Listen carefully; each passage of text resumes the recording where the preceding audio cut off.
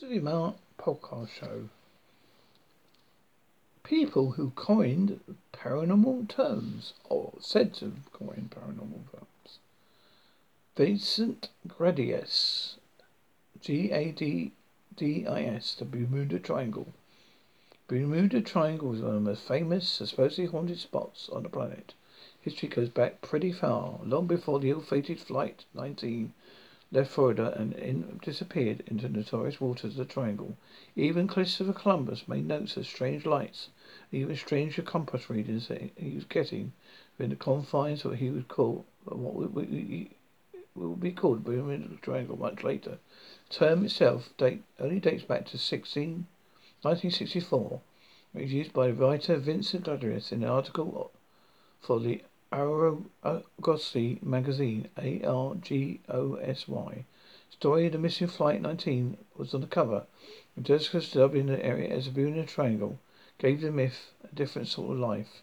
In the article, Gladys recounted some of the most famous disappearances of the area, including the tanker Marine Sulphur Queen in 1963 and two KC-135 oilfield tanker jets in the same year. He went on to say that more than 1,000 people had disappeared there over the course of the previous 2 decades, with the U.S. military publicly claiming they were baffled. Credits wrote, the Bermuda Triangle underlines the fact that despite swift wings and the voice of radio, we have the world large enough to know enough that men in these machines and ships can disappear without a trace. Part of the problem with the travel conditions in the Bermuda Triangle was not just the weather, but also the fact that it is a centre of some sort of natural phenomena, being one of the few places where true north and magnetic north sync up, which can affect compass readings. But when Gratis used the term Bermuda Triangle alongside the words menace and mysterious weather and abnormally, he called a hole in the sky. The name elevated the area into something more ominous. Charles Rickett, Richet, Richet, ectoplasm. Ectoplasm is essentially the stuff that ghosts are made of. During the Victorian era, seances were all the rage. With little death set sleight of hand, good leadership could convince the audience they were channeling spirits in a very physical form. Everyday materials like cheesecloth, bits of animal, dubbed as mysterious elderly substance, Charles Rickett first called ectoplasm. Before anyone condemns the idea as mythical nonsense, important to know Rickett has serious scientific credentials. Winner of Nobel Prize for his work on anaphylaxis, AANPHYLAXIS,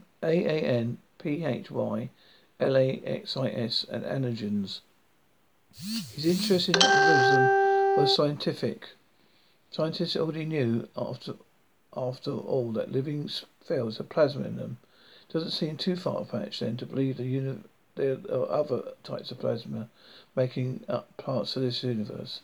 The idea of ectoplasm been well documented in sciences dating back to the year of 1870, but Richard didn't officially coin the term until his 1923 book, 30 Years of Psycho Research, being a treatise of metaphysics.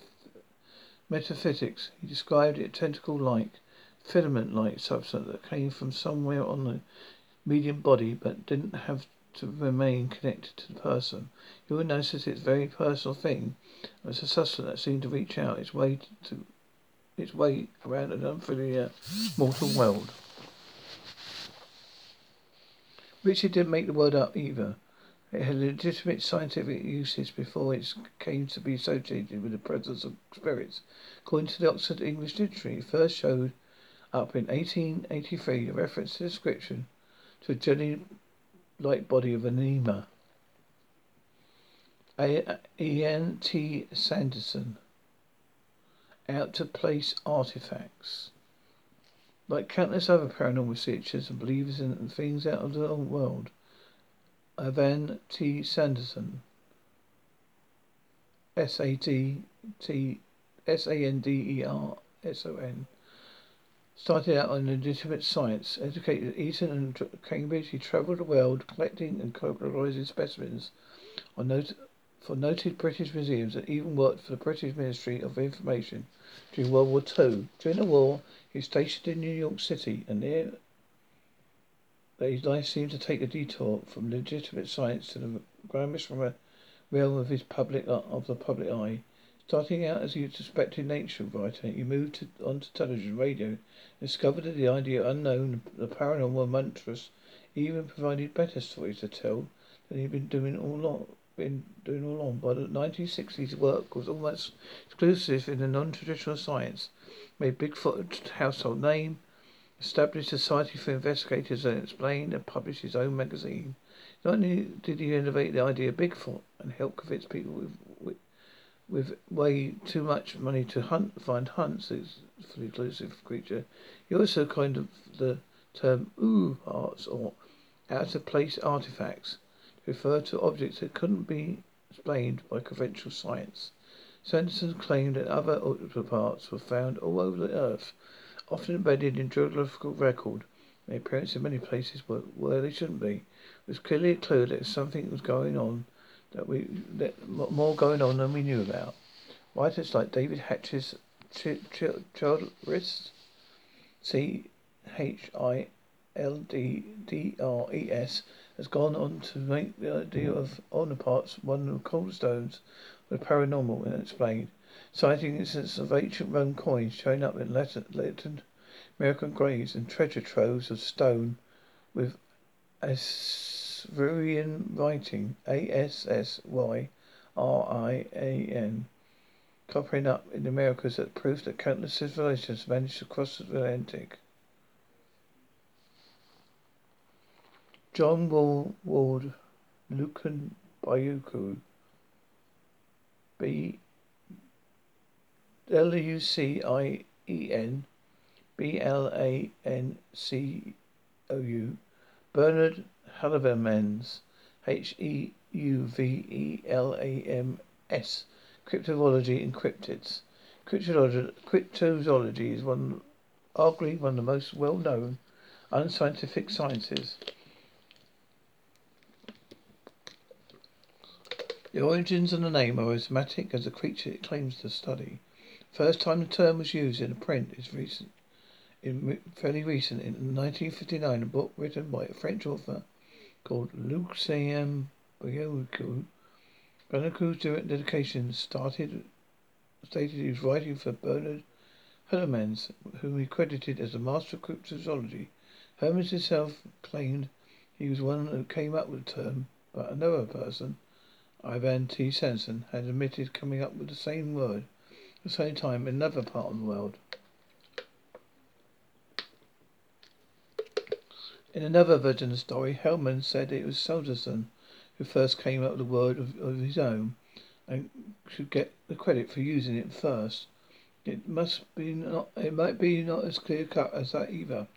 A different form of the word cryptozoology was used in a 1941 review of a book called The Lungfish and the Dodo and the Unicorn, written by Willie Ley, and subtitled An Excursion into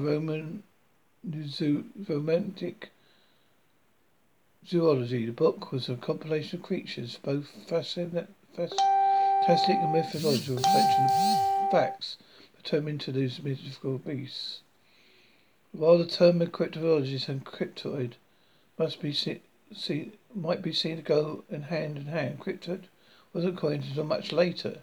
1983, John Rawls wrote a letter to the International Society of Cryptozoology, proposed the term as a sort of catch-all word. It would only be applied to any but all unknown or unusual beasts, but as one that sounds a bit more scientific than words used before. The definition of cryptoid continued to be argued for years after. It's only in 2004 that the community agreed that one of the organised potential cryptids into 4 different groups. Members of species appearing outside their accepted range, individuals as well known species showing a distinct and undocumented variation such as size and colour of creature bearing a resemblance to an extinct species or course creature previously unknown and undocumented. Jenny Randles, Randles, the odds factor. There are several things that often come up when people recount alleged encounters with UFO. One of the weird sense of claim comes over them while they're looking up to something extraterrestrial. In 1983, British author and paranormal researcher Jenny Randles named this dissociative mental state as the Oz factor after the original land of Oz.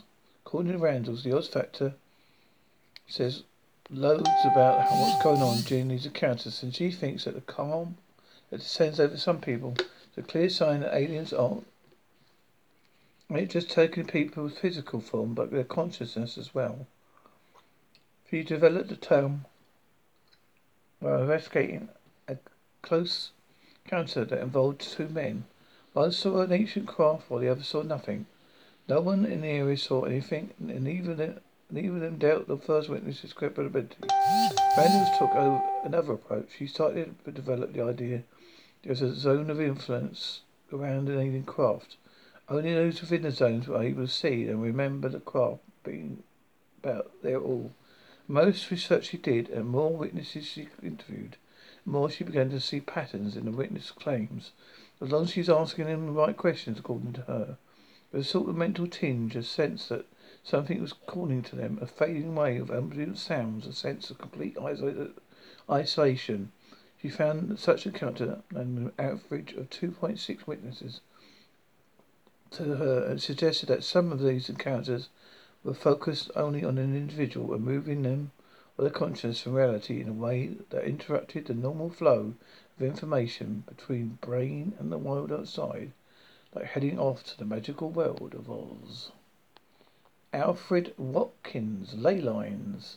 Today, ley lines is a fanciful word for paranormal, referring to a network of lines that cross the globe and connect faraway places through magical light energy. Whether they are the stuff of New Age claims, dowsing, or magnetism, ley lines are definitely the stuff of the mystical, and they actually didn't start that way.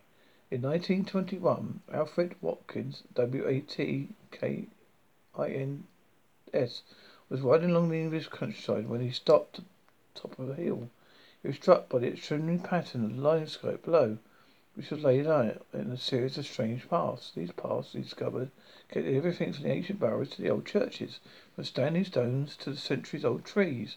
Watkins would describe this moment as a flood of astral memory, and he would go on to map these straight lines that radiated out all these incredible important locations. By September 1921, gave his first lecture on these lines, at which he called ley lines. He pitched the idea that they were all over the country. The ideas were pretty simple, rooted in irregular history. Watkins suggested that these ley lines are tracks of ancient people who once walked the land, the remains of the ancient trade routes running between major locations. He named beacon sites. Along the ley lines were marking points tracing the ancient path across the landscape. They traversed by craftsmen wandering from one village to another, and by religious pilgrims going back and forth between churchyards, cairns, and menorahs. They were laid out by men tracing the shortest distance between 2 points, a straight line. When Watkins died in 1935, his Straight Track Club, a group dedicated to mapping these ley lines, died with him. They failed to get mainstream archaeology to accept their theory. But when John Mitchell learned of it, he turned ley lines into a series of mythical connections, mapping the energy grid and connecting Britain's ancient sites. Evan T. Sanderson, The Great Devil's Graveyard and the Val Vortex.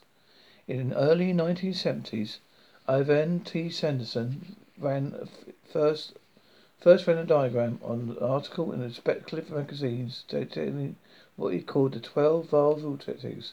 The title of the article, The 12 Devils Graveyards Around the World, just as sensational as you imagine, built on his previous work on the Bermuda Triangle. According to Sanderson, the 12 places were located across the globe have an uncanny rate of disappearance of planes, ships, and people, and the disappearance are identified by patterns of electronical magnetic vibrations that they got.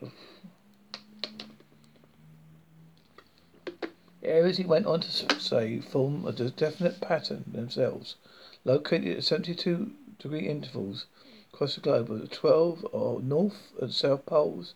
Moving into a triangle, there are Juragan megalith ruins near Timbuktu, Karachi in Pakistan, the Double Seas Triangle near Johor, Hakaka Gluri, southwest of Hawaii, the megaliths of Skura Wak in Baroro, Manoru in Micronesia, centre of culture of South America, Easter Island and Gabon in West Africa. When his article on his theories went public, a group of researchers from the Soviet Union released a subsequent paper posing an idea that the world was laid out in the form of a decahedron, 12-sided dice, and that 12 vortexes fit neatly within the model. David Hatcher Childress also theorized that these 12 vortexes might mean attempts to map what he called the world grid. Been suggested that all sites of these electromagnetic anomalies are actually recorded in addition to mysterious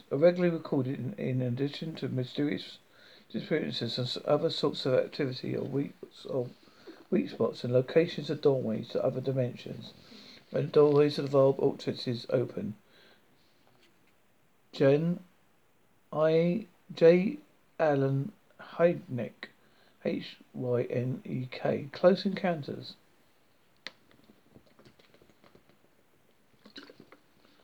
The term Close Encounters was made famous by Close Encounters of the Third Kind.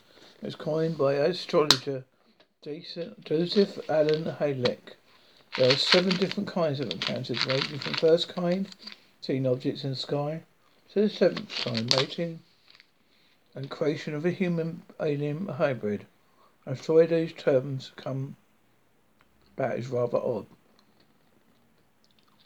Heinrich was a consultant on the Project Blue Book, a notorious U.S. Air Force project investigating UFO sightings. Heinrich was one of the chief skeptics involved, although he later came out as one of the major supporters of the need to investigate UFO sightings and other diligence given to any other scientific phenomenon. Well before Project Blue Book, he had long been fascinated by the occult and the esoteric writings of the Rosicrucians, Rosicrucian. In 1948, he was a part of the Project Sign, the Air Force's initial investigation to UFO and attempt to discover the truth of what they believed to be top Soviet technology. Hydra spent decades debunking sightings as meteors, planets, and weather balloons. But during the interviews of countless military pilots, he later reported he was starting to make change of heart. By 1966, he had completely separated himself from the programs and called for the organization to committee to scientists to study what he could believe to be a very real threat. Hendrick took a massive hit to credibility in what had been filled for decades. By 1968, peers had been previously respecting were viewing him with greater and greater contempt. In his 1972 book, The UFO Experience, a Scientific Inquiry, was a failed attempt at getting some of the respect back. In the book, Hydrick detailed his classified system of close encounters as an attempt to bring some scientific credibility to the study of UFOs, but astronomers were having none of it, especially when Hydrick joined the television circuits, a panel of experts formed by the National Enquirer. Gene Pool doppelganger.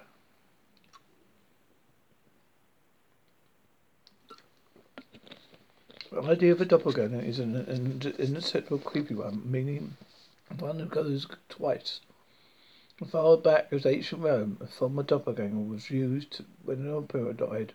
When the emperor's real body went through all the indignities that went along with death and cremation, effigy was constructed to symbolically be attacked attended by doctors, mourned by subjects, and finally cremated in public. Same process was done in medieval Europe, but it wasn't until 1790s that writer John Paul coined the term doppelganger. In 1796, Jean Paul wrote Sina Benkias, Siebenkas, a story of two men so identical they were able to exchange their names, leaving no one the wiser. The man, Sibergus and Liebgerber, Liebgeber, were opposite in personality as they were identical in appearance. And when they married, some unexpected woman, heredity of the 19th century, hilarity of the 18th century variety ensued. Jean Paul have long been obsessed with the idea of the disconnection between appearance and personality, writing some eerie stuff about centuries of prognosis and situations that completely divided the mind and the body. In the Invisible Lodge, as yet unnamed doppelgangers were wax dolls that all duplicate all of novels' human characters in an attempt to show how disconnected our minds and our bodies can be. In another book, Hesperus, Hespers, the main character makes a wax double of himself and descends into a complete mental disconnect between bodies. By his third book on the Hesperus, it is not an easy reading. The book was so bizarre that it has the dubious honour of being banned by censors who deemed it incomprehensible and pointless. The term doppelganger struck again, sort of. It was originally the two men who are called doppelganger, which John Paul called the name of people who came themselves. The term doppelganger was actually used to describe two courses in a meal, served together as opposed to one after the other. Men in Black, Albert Bender and Gray Barker. Well, Men in Black are arguably the eeriest of all figures of modern folklore. They're clearly military and show up after close encounters, and those who see them describe them as have certain physical characteristics. Suggest, however, created them heard some stories about what it meant to be human. They hasn't really bothered to experience it firsthand. It started out as a bit of joke and a cool one at that. In the 1950s, a man named Albert Bender from the International Flying Saucer Bureau and started publication in the magazine Space Review. The organisation sounding official as it was. The only member, Albert Bender, he ran out of the home he shared with his stepgum. The skull decorated what he called the Cream of Horrors. He soon hired someone to fill the role with the chief investigator, a man called Gary Barker. By this time, Project Blue Book had released its findings, and the UFO really wasn't the threat that some people, including the independent organisations like Bender, were making it out to be. While his man operation wasn't named in particular, reports sent Bender spiraling off the deep end he'd already been teetering on. He noticed that local paper that he was shutting down his organisation. He also found that he'd been visited by three men in dark suits who threatened him, told him he'd better stop publishing information about UFOs if he knew what was good for him. Gary Barker knew a good story when he saw one, and in 1962 he convinced Bender to write a book detailing what happened to him, flying saucers and the free moon. Detailed Bender's experiences astrally projecting him into an alien base in Antarctica, where he met aliens who had three different genders, and were often his received visions of the government-type men. They became first-hand account. This became first-hand account of a phenomenon that Baker already run with. He wrote his own book. He knew too much about flying saucers, which he made a entire story about the Men in Black. There's sometimes a sad footage of there's something of a fan's footnote to this story. Baker saw his work as entertainment rather than anything that anyone would take seriously. But in order to build up the myth behind the Men in Black, he went on as far as to sending letters to the other UFO publications on the stationery and appeared to be from the U.S. Department of Defense and the imaginary Men in Black. Bender, meanwhile, was possibly suffering from adrenaline delusions and some sort of paranormal that made him think that Men in Black really were out to get him, and the delusion was spread to pop culture by one enterprising writer.